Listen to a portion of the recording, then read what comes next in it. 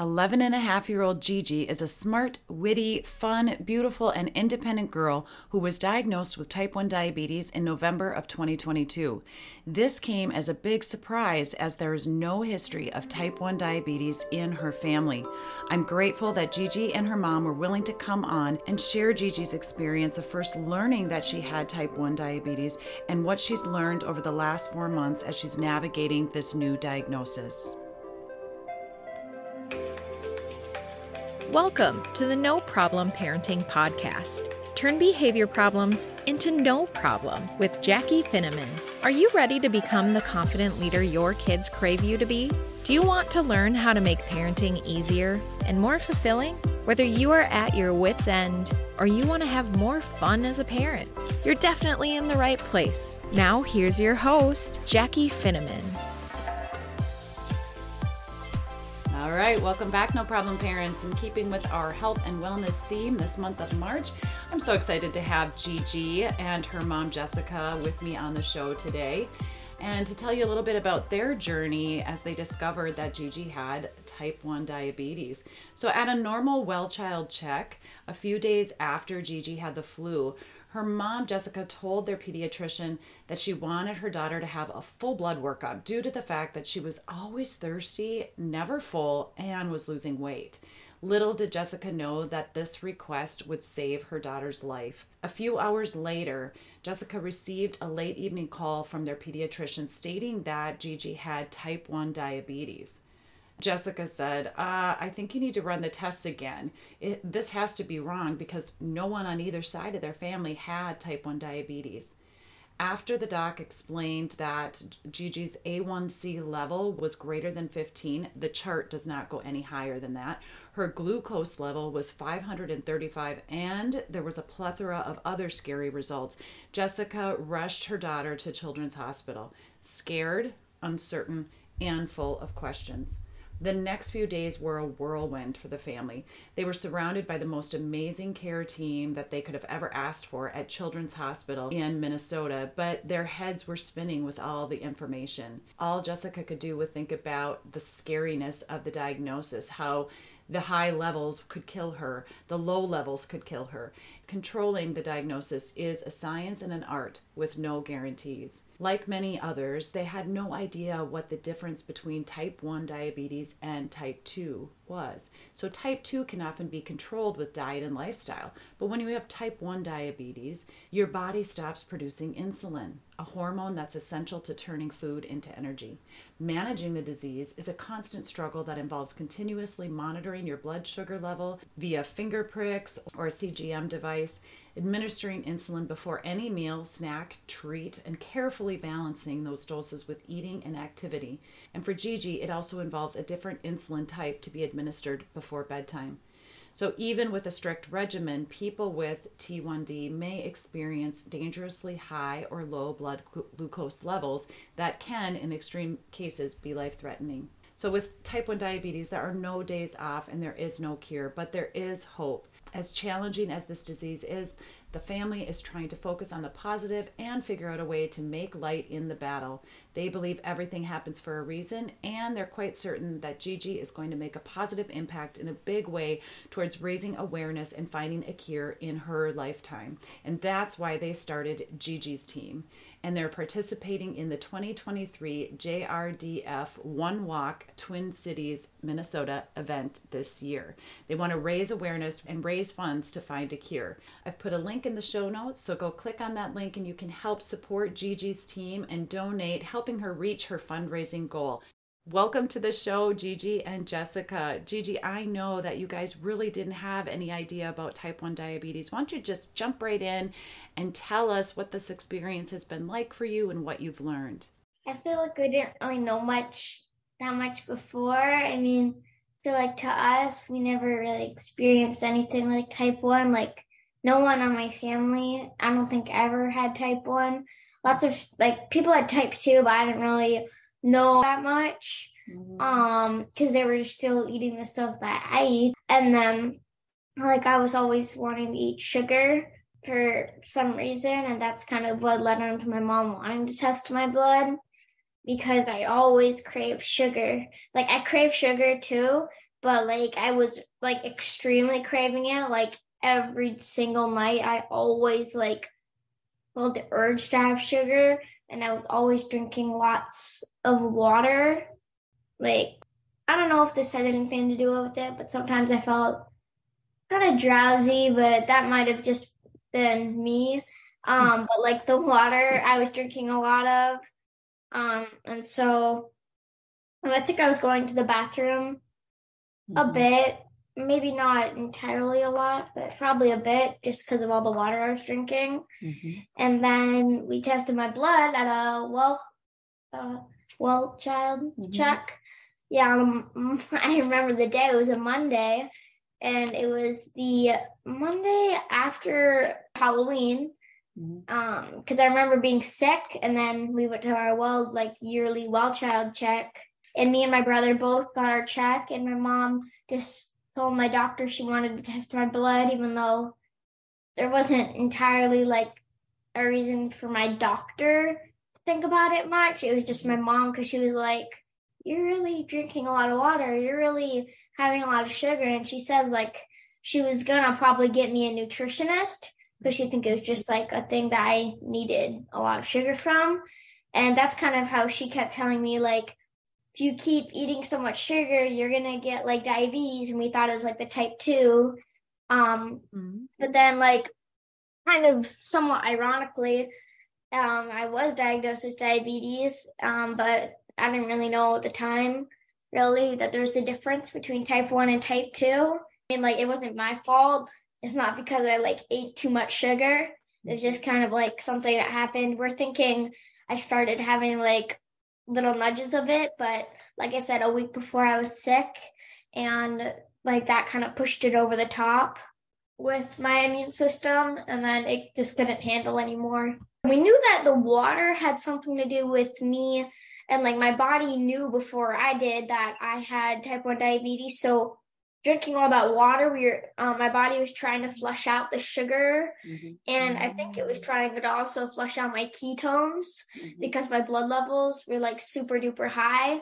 So they were trying to flush out the ketones I had and the sugar I had, and that's why I drank so much water.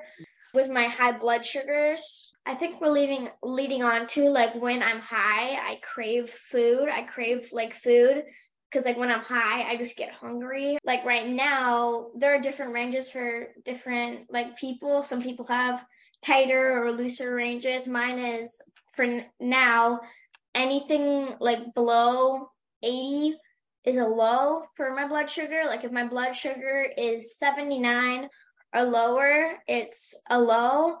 And then if my blood is 150 or higher, it's a high. So we're trying to stay in between that range. What do you have to do to stay in that range? Well, I have to get dosed insulin. Usually like when I'm low, I have to take some sort of active sugar or glucose. So sometimes we give me a glucose shot, like a drink shot.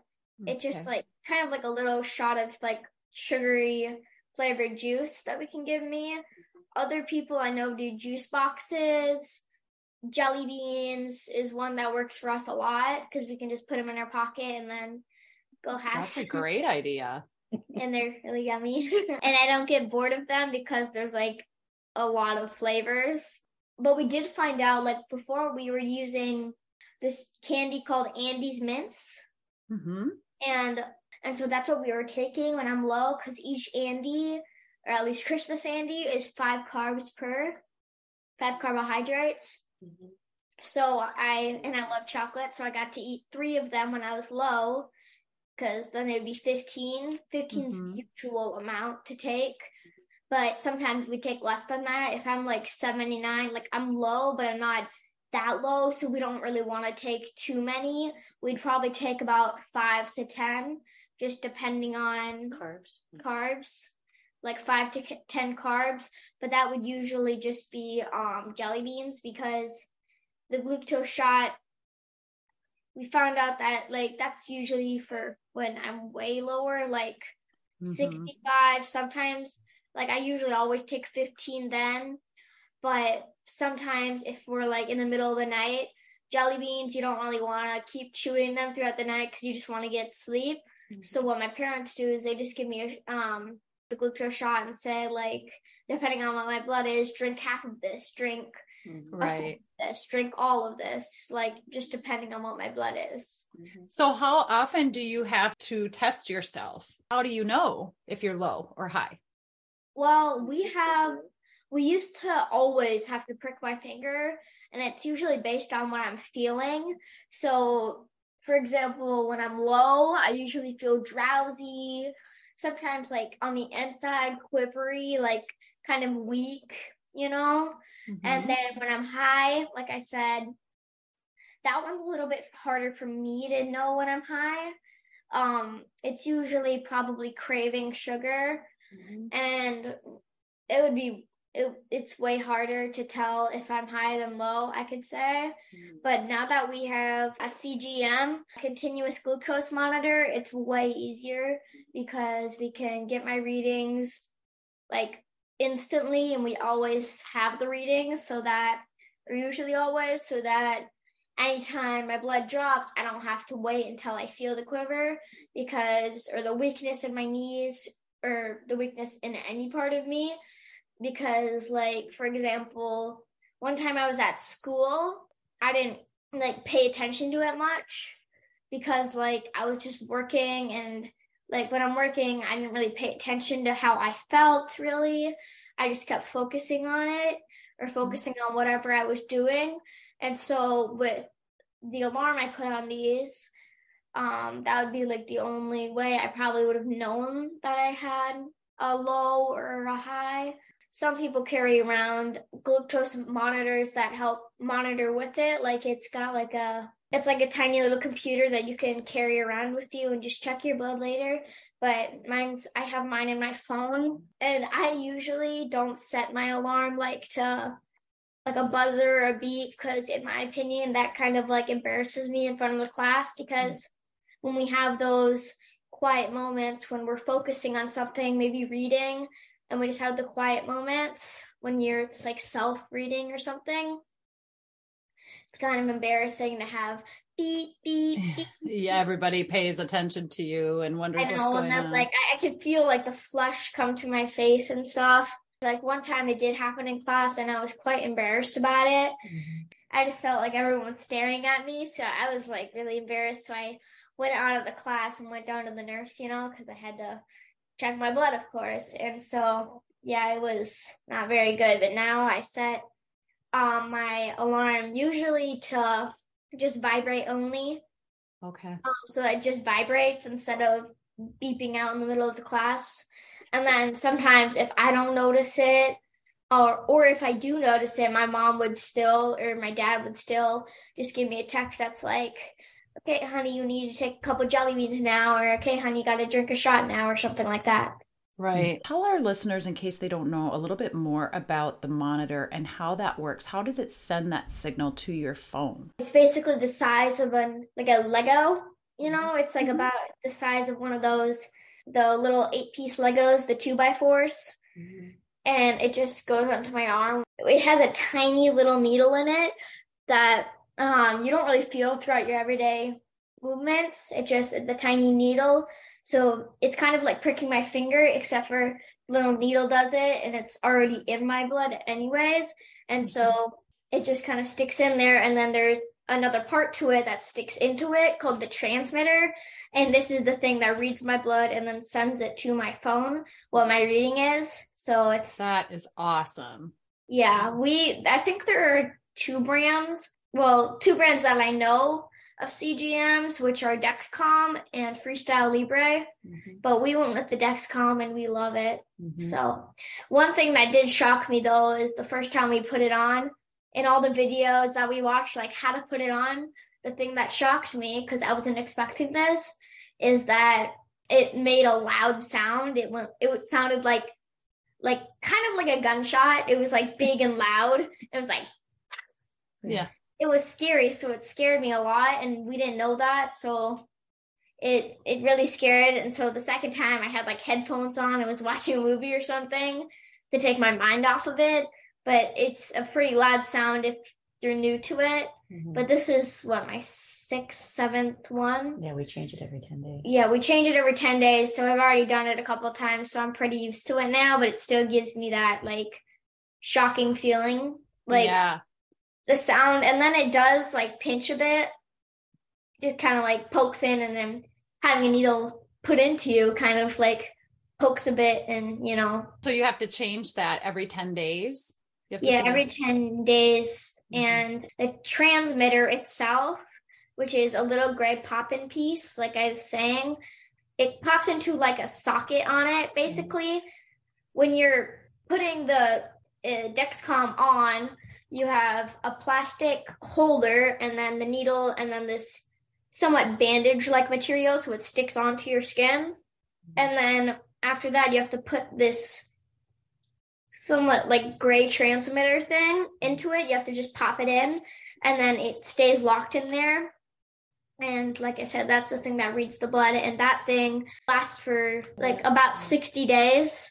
So about 6 times of putting it on. And then the transmitter you don't throw away until the 60 days is up. But the thing that hooks onto me, the sensor, that you can just throw away every time. And we found it's, like I said, like a Band-Aid material. So for me, I don't like ripping off a Band-Aid, I don't either. It doesn't feel very good. It's big too. It's about the whole thing itself, because of the bandage added to it. It's like a 2x4, and it's longer vertically. And then it still hurts to peel off because it's like a ring. So you kind of, when you're going around it, you got to peel it up and then move up or down and then go around the entire thing. So it hurts a bit. I usually have to like soak it in a bath. But we have her, like, I don't think it's available in Minnesota yet, but they just came out with something called the Dexcom G7. It's on ads on TV. It's only about the size of a nickel or a quarter, and you can hook it onto your phone as well.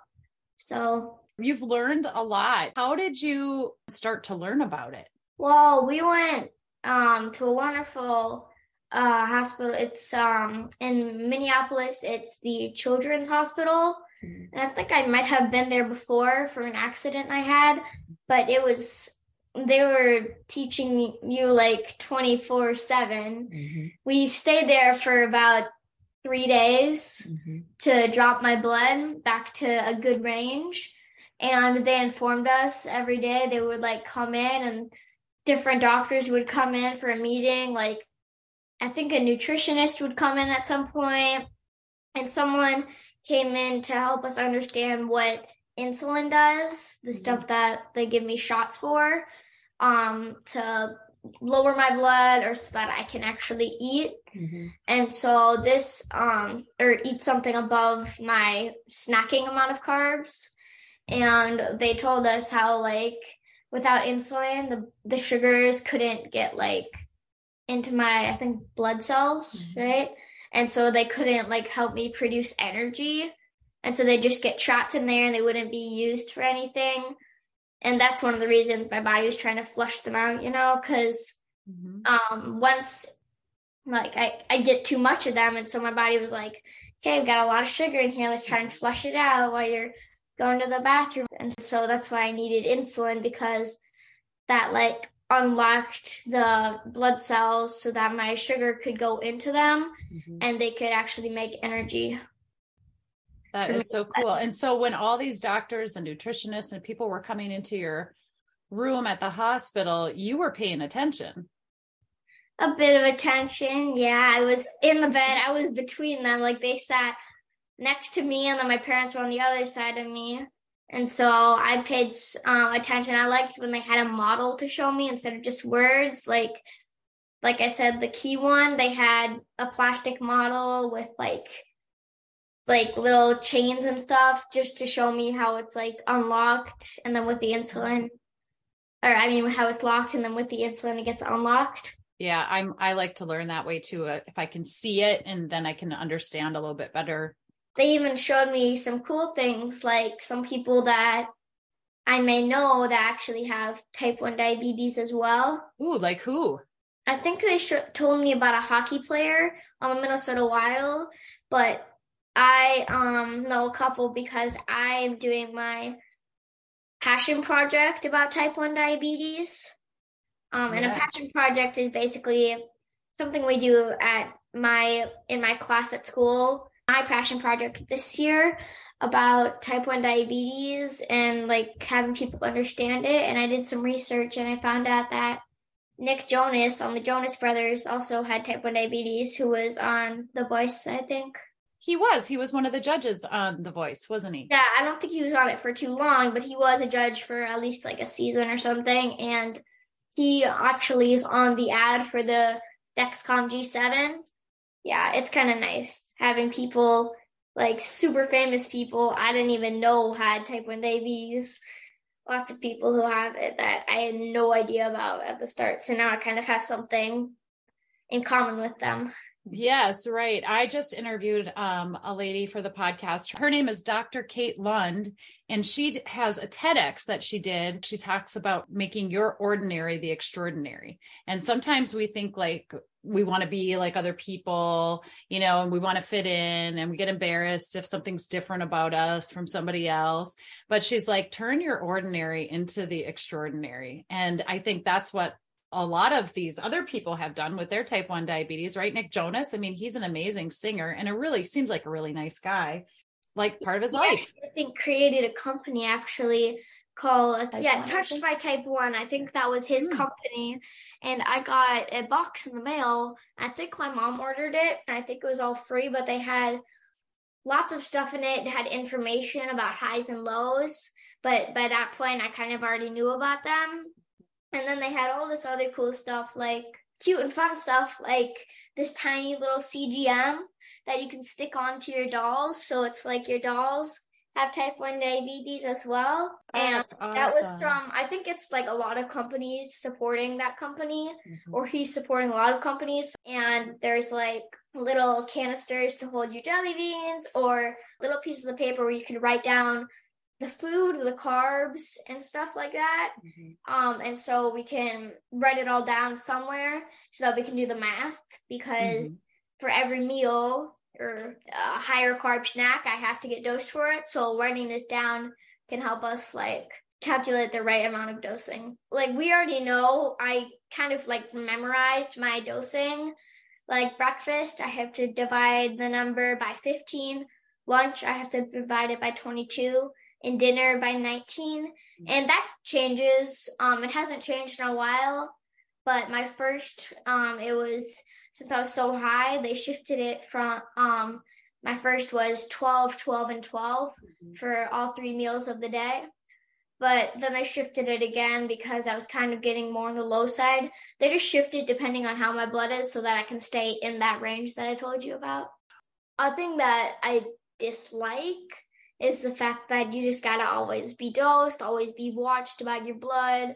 Like you can and you can't be left alone. Like before I can give myself my own shots, my parents like always have to watch me, or have someone, like we have a babysitter, has to be someone who knows how to give me a shot just in case an emergency happens. Right. Like also, I'm not really that scared of this, but I'm kind of also scared of it because, like, I don't know if it can give me a shorter life for having type 1 diabetes, because if my blood is always going up and down, it's hard in my organs, and I don't want that to make me have a shorter life than anyone else. And then going into a coma. For if my blood sugar drops way too low, I will actually go into a coma. If my blood goes way too high, it can cause organ shutdown, which will also lead to a coma. So it's kind of the frustrating part, or the tricky part, or the dislike part, is that you have to pay attention to that all the time. Right. And that's kind of a hassle. Yeah. And like, I have to wait now, like for if I were to have a high carb something, for example, ice cream. Dairy Queen ice cream is usually pretty high carb. If I were to have just a medium blizzard, like that would be, we'd have to wait for like 15 minutes usually now, because like I can go really high even after giving me insulin. And like something for me, like people have their weak spots probably in it. where they just can't stop it from going high or low, I think. Mostly for me though, any like white flour will actually bring me up high. Even if we dose me for it, I have to wait probably extra long to have it. When I get my shot, I have to wait like 10 minutes before I can eat. But for like white bread or for like a Dairy Queen or a high carb ice cream, probably 15 minutes. When you're at a restaurant, it's tricky because you don't know when the food is, number one, what's in the food or how much food or how many carbs are in it. But then also like, when's it going to get to the table? Yeah, because we gotta like ask them, because like if we dose me and I get dosed and then like my food comes right then, like I'm not gonna get a silver platter to package it up so that it can stay warm. And also if I get dosed and then I like wait for my food and then usually want to eat within the 30 time range, it comes like way late if something happens, like, oh, we missed your order, we gotta start it over again, like I have to reset, like I have to do something, like I have to make shift for the carbs, so like right, because all those things you have to think about though. You do, yeah, because it's once you're dosed, you only have a window of time to be able to eat. You can't eat too soon because you have to wait till the insulin gets into your bloodstream. But if you wait too late, then she's going to start dropping, because it opens up, like she said, the keys open up so that your body can absorb it. Because basically what type 1 is her pancreas doesn't work. So she can't convert the carbs that she's eating into sugar, which is what all food converts to eventually.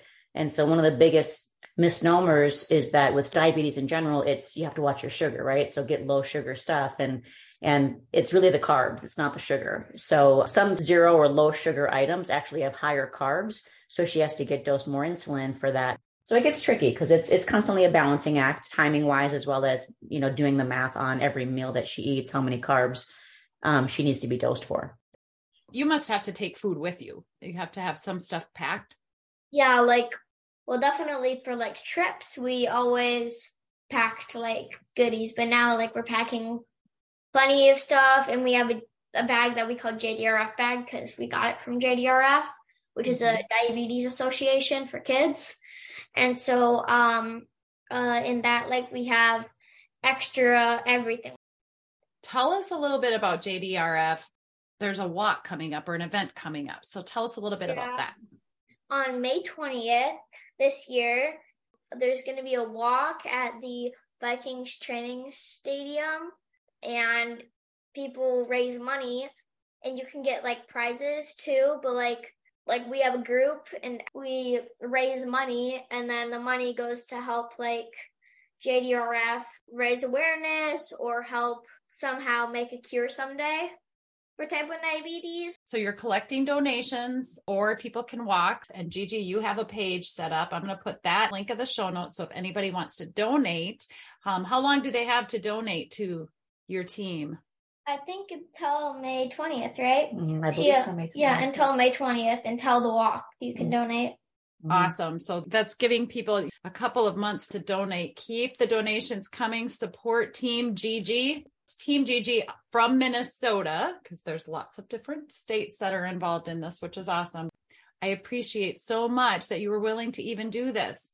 I thought, hey, we want to do whatever we can to help support you, and your story and what you've shared with all of our listeners today is super inspiring and educational. And I just can't thank you enough for being willing to be on my show. Thank you. And you're welcome. Before we head out and finish this up real quick, I want to talk to Mama Jess. It had to be a super scary thing. I mean, you can think in your head, okay, I got to have my kid tested for diabetes. There's like sugar stuff going on. She's going to the bathroom a lot, all that. But then you actually go in and get the news. What's it been like? It's a lot to absorb, because as GiGi said, we didn't have other family members that have this, and it's an autoimmune disorder, right? So it's something that she didn't do anything wrong. We didn't do anything wrong. It's just her pancreas no longer functions, right? And so it's shocking. We tested her blood, as she said, at the well child check, and I received a call at about 8:30 that same night. And when the call first came in, I'm like, that's so weird. Our doctor's calling us. Why would our doctor be calling us this late at night? And when she said, hey, your results came back, and yes, I'm so glad that we did the test because your daughter has type 1 diabetes. I was like, oh no, you have the wrong phone number. This is Jessica. This is, no, Jessica, we're certain. I said, I think you need to run the tests again because no, it can't be the case. And even though motherly gut instinct said have her blood tested, it was more out of just, precautionary, right? I didn't actually expect the results to come back what they came back. And so then you jump into fix it mode, right? What do we do to fix it? How can we get things good? Obviously, we're concerned about her. She was very, if you want to call it high functioning type 1, if there is such a thing, because her numbers were through the roof. And so they were just really surprised that she was functioning as well as she was, and that she wasn't in, a DKA or something like that. You're just going through information overload, and it's a lot. And coming from someone who never spent more than 5 minutes in a grocery store because I knew where the aisles were that I needed to grab my stuff and get out, it was something that was a huge life change for us as a family, reading labels constantly and just getting educated about, I didn't even know this aisle existed in the grocery store. But thankfully, GiGi has an affinity for cooking in general, and she also has been very helpful with trying to figure out things that we can do that, is quick and easy, but yet still healthy, and trying to get back to our daily life with this new norm that we deal with. Right. Right. I'm just really glad too, that when you brought her to the doctor, you're like, no, run the labs. I think there's something. Right. And you trusted that mama gut and that instinct of there's something. And even though it wasn't the outcome you were hoping for, thank goodness you did that. I think that's the biggest, takeaway, at least from my perspective, for other parents and other caretakers, is that, listen to your instinct, listen to your gut, because, when I told the doctor the symptoms, she's like, okay, well, we can just kind of track and trend. Right.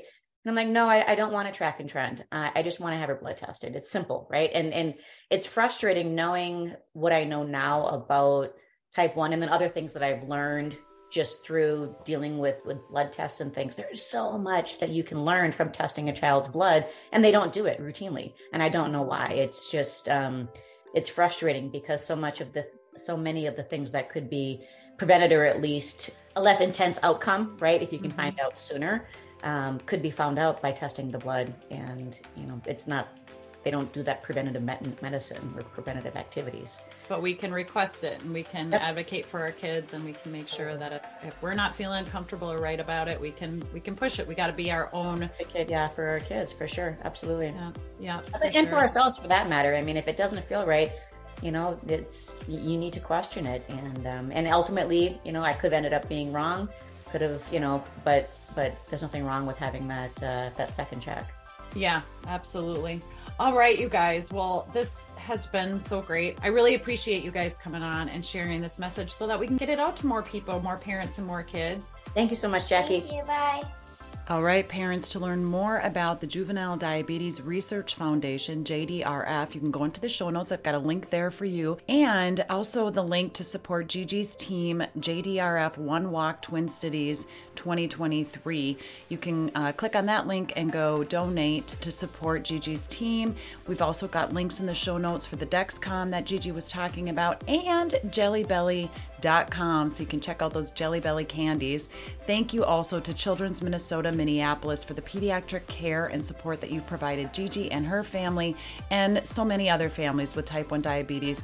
And I've also included the link in there for Nick Jonas's Beyond Type 1 website. To learn more about how you can become the confident leader your kids crave you to be, head over to noproblemparents.com. Check out our website. We've got lots of information on there. Be sure to sign up for our newsletter. You'll get alerts about our roundtable events that are starting at the end of March and going throughout the rest of the year, at least one roundtable a month. Sign up for our newsletter so you get all the updates on that, as well as your first free download, the Make It Right technique. All right, until next time, parents, thanks for listening.